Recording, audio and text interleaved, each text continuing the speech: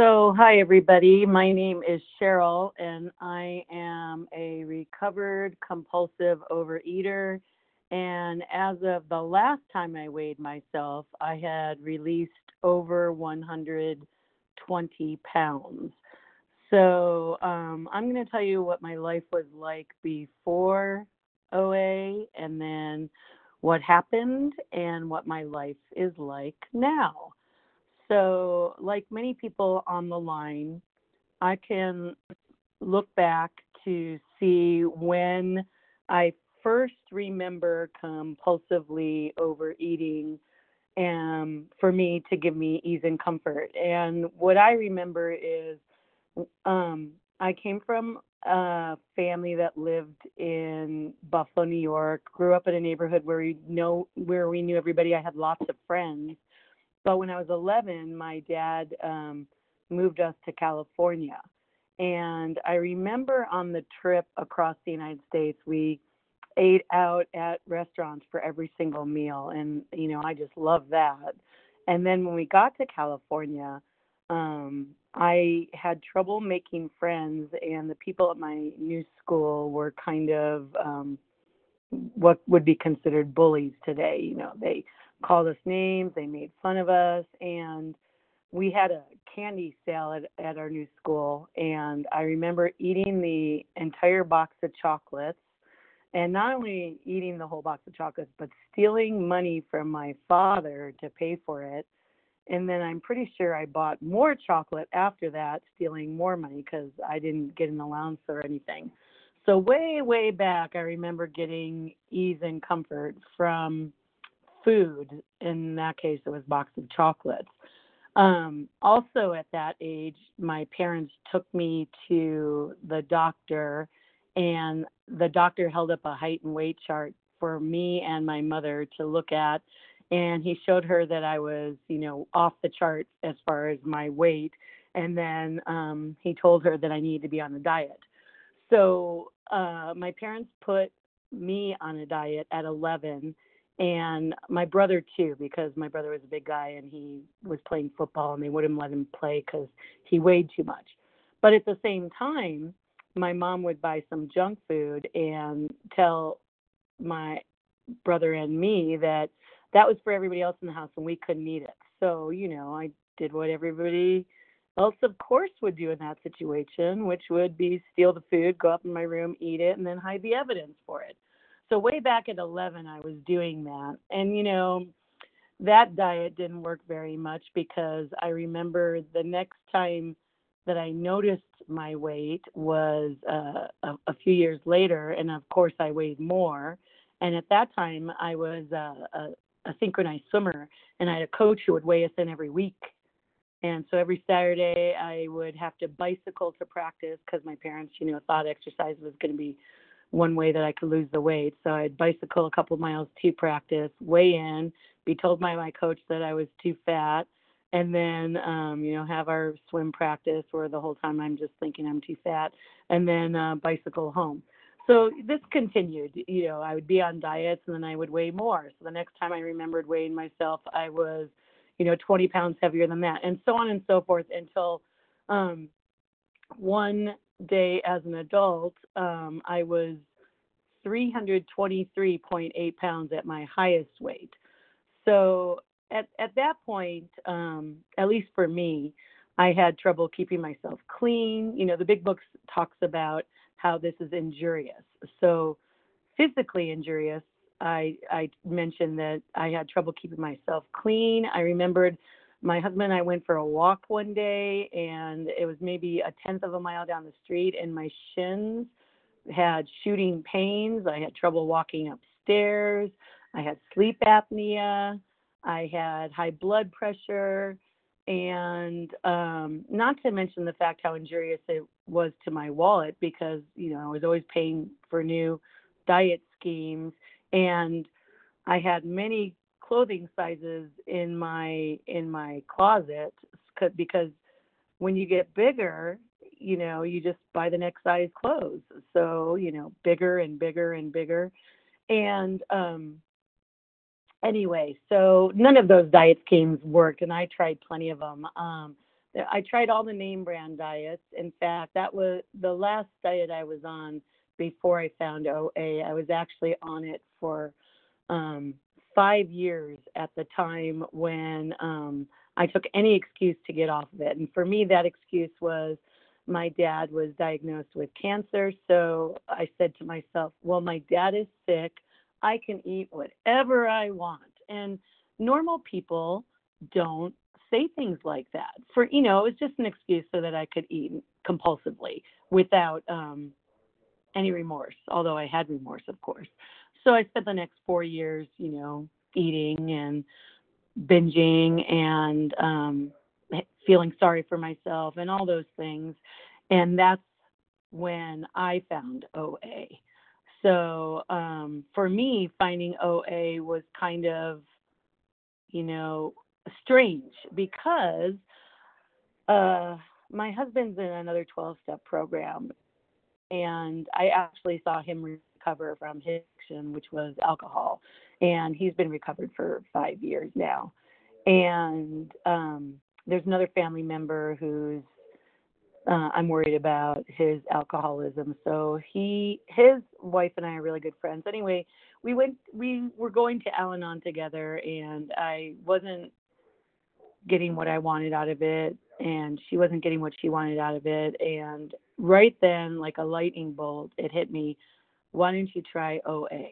I had never tried it before, and that probably sounds strange to many of you who have been in it for years or even decades.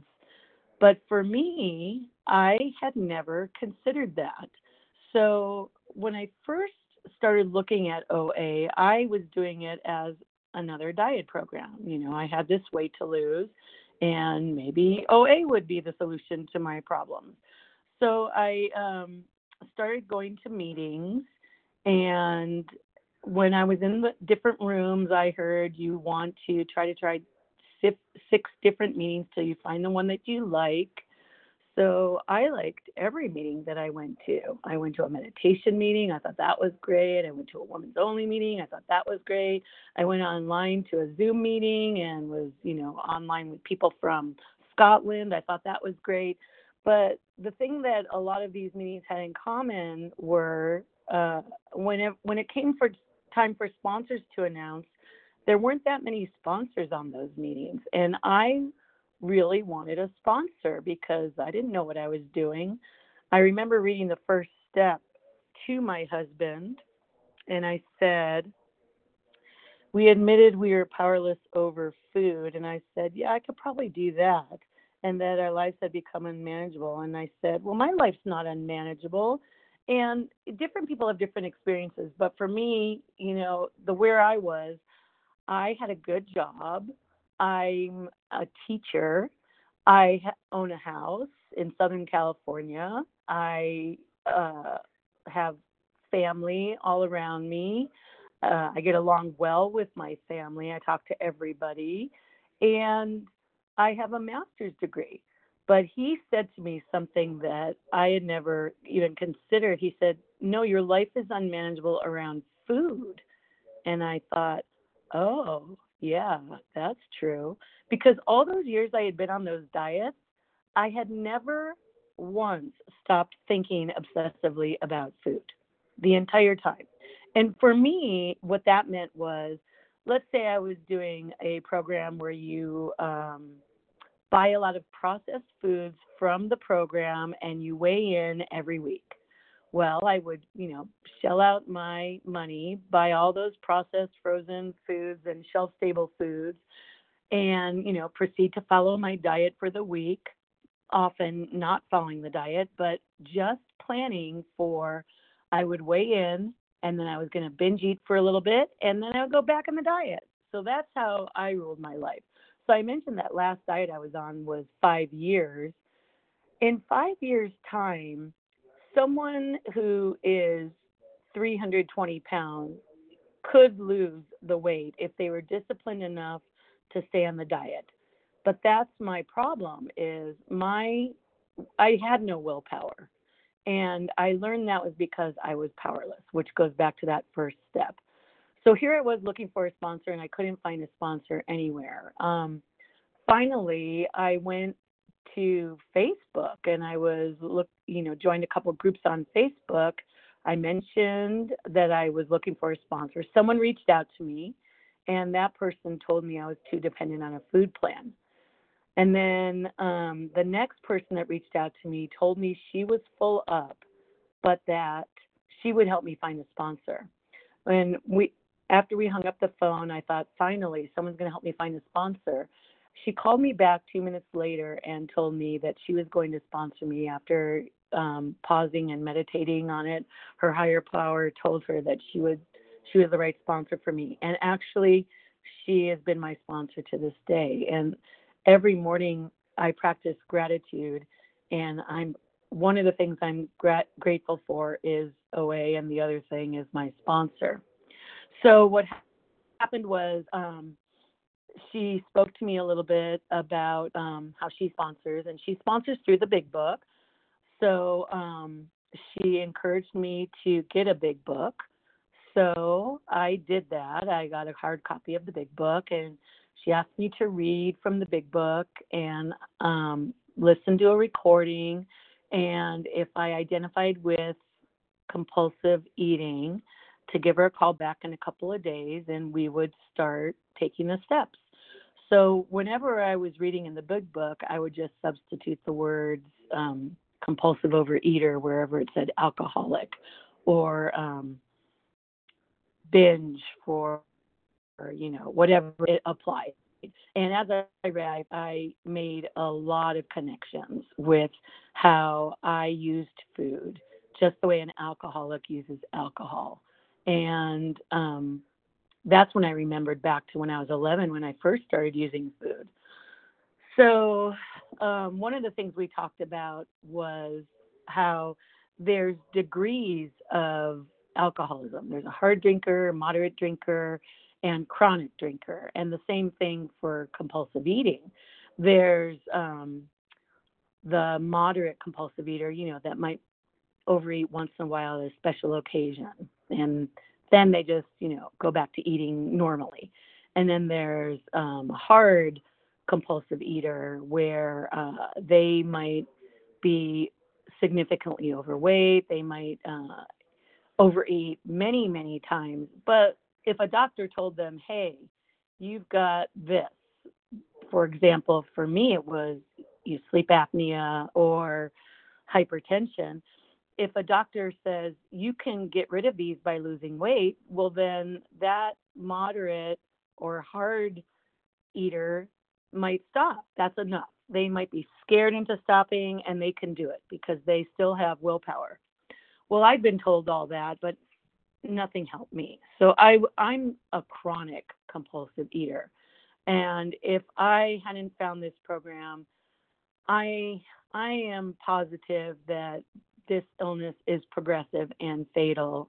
And for me, it would have become more and more injurious. And we kind of know what can happen to someone who keeps eating themselves silly because they're chronic. So for me, we took the first three steps and we moved pretty quickly. So I mentioned the first step already, but the second step we took together was came to believe that a power greater than ourselves could restore us to sanity. And so all these times I had tried all these diets, right? So for me, I had to kind of say, well, you know what? Maybe there is somebody or something out there that is a power greater than myself. Obviously what I've tried hasn't worked. So my sponsor was relieved of her compulsion. And if I surrendered to this belief that something is stronger than me and can relieve me of this obsession like she had, then maybe I also could be relieved of my obsession. So the third one was to made a decision to turn our will and our lives over to the care of God as we understood him. So you just had to be willing, she told me. And I was always willing. I'm a very open-minded person, I believe. So I said, you know what? I'm willing to do that. So at the end of those first three steps, I had my assignment to do my fourth step, which was the inventory. And I remembered when I was taking this inventory being very fearful, A right? 5 minute gentle reminder. Well, thank you. I appreciate that. I was so fearful when I took this because I not only was taking this inventory, but I was going to have to tell somebody else some of these horrible things that I had done. I mentioned that I stole from my father, but there were some other things in there that I had regrets about, and I had all these resentments. And here I am thinking I was a pretty good person. And just because you have an inventory that you have resentments and you have character defects involved in them doesn't mean you're a bad person. What it meant for me was these character defects were the reason why I turned to food for ease and comfort, the way an alcoholic turns to alcohol. And once I learned that I have these character defects and that there's a solution in this program to help me deal with them, that's when I started to become recovered. Now I wasn't recovered yet. So we went ahead through the steps. Um, I told her and God and myself all these things that I had done. I took steps 6 and 7 on my own. I was ready to have God or my higher power remove all these defects of character, and I humbly asked Him to remove them. So the next step, of course, was step 8, where I had to make a list of the people I had harmed. And then step 9, I had to make direct amends to them. So my very first amends was to a coworker. And I was, again, very fearful of this amends, but I made it and I got through it. And the particular way this sponsor works is you make your first amends and then you move on to steps 10, 11, and 12. And she explained it to me by saying, if we waited to make amends for all the things we've done, we would never become recovered. And we would never get to steps 10, 11, and 12, particularly step 12, which is where we help other people. So again, I'm just following the directions of my sponsor and I'm doing whatever she says and I'm grasping for whatever she has because nothing had worked for me. I'm 57 years old, so for 46 years I've been doing this, right? So that's what happened. I am now living in steps 10, 11, and 12. When something crops up, I do a step 10 immediately. I ask my higher power to remove whatever character defects are involved. I tell my sponsor about it. I do some prayers. I love the serenity prayer. I love the acceptance prayer. And then I try to help somebody. And then step 11, I spend time in the morning and time in the evening in prayer and meditation. Prayer is when I'm speaking to my higher power, and meditation is when I am listening for what my higher power has to tell me. And that leads me to step 12. And step 12 is my favorite step because that is where I get to help other people. So, having had a spiritual awakening as a result of these steps, we try to carry this message to compulsive eaters, which is what I'm doing right now, and to practice these principles in all our affairs. And believe me, I am not a perfect person. In fact, yesterday I was feeling a little wonky, is how I put it. And my sponsor pointed out to me when we feel wonky, that's just a reminder of what we've been going through and where we could easily be if we don't work our steps every single day. So I'm going to wrap up by saying that, especially tonight, right? I was not prepared to speak tonight, but an opportunity came up and I took it. And when I first attended meetings, I did so quietly. I didn't announce myself. Then I moved to where I would announce myself. Then I moved to doing service. Then I moved, it's a progression. So wherever you are, try to do that next step, that next right thing. And if opportunities present themselves, that's probably your higher power nudging you to do the next right thing. So I want to thank you for giving me the opportunity to do my 12-step service tonight. I am a recovered available sponsor. My phone number is 951 544 1630. I live in Southern California, so that's Pacific Standard Time. You can text me anytime. If you call me, it'll just go right to voicemail, so text me first. I'd have to put you in my contacts. I also have WhatsApp for international. I am very happy to help, even if it's just outreach, even if you just want to hear, not take that next compulsive bite, and maybe talking to somebody will help you. So thank you for giving me the opportunity to speak tonight. And I guess that's all. Thank you.